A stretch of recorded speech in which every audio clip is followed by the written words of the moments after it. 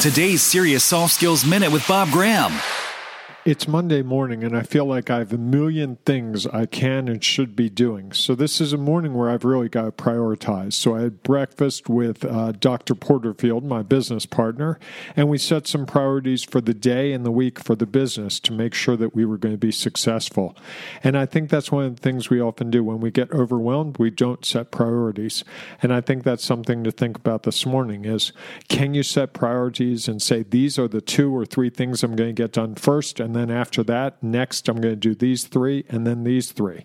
If we do that, we tend to be more successful in every aspect of our life. For more on this topic, listen to the Serious Soft Skills podcast at SeriousSoftSkills.com.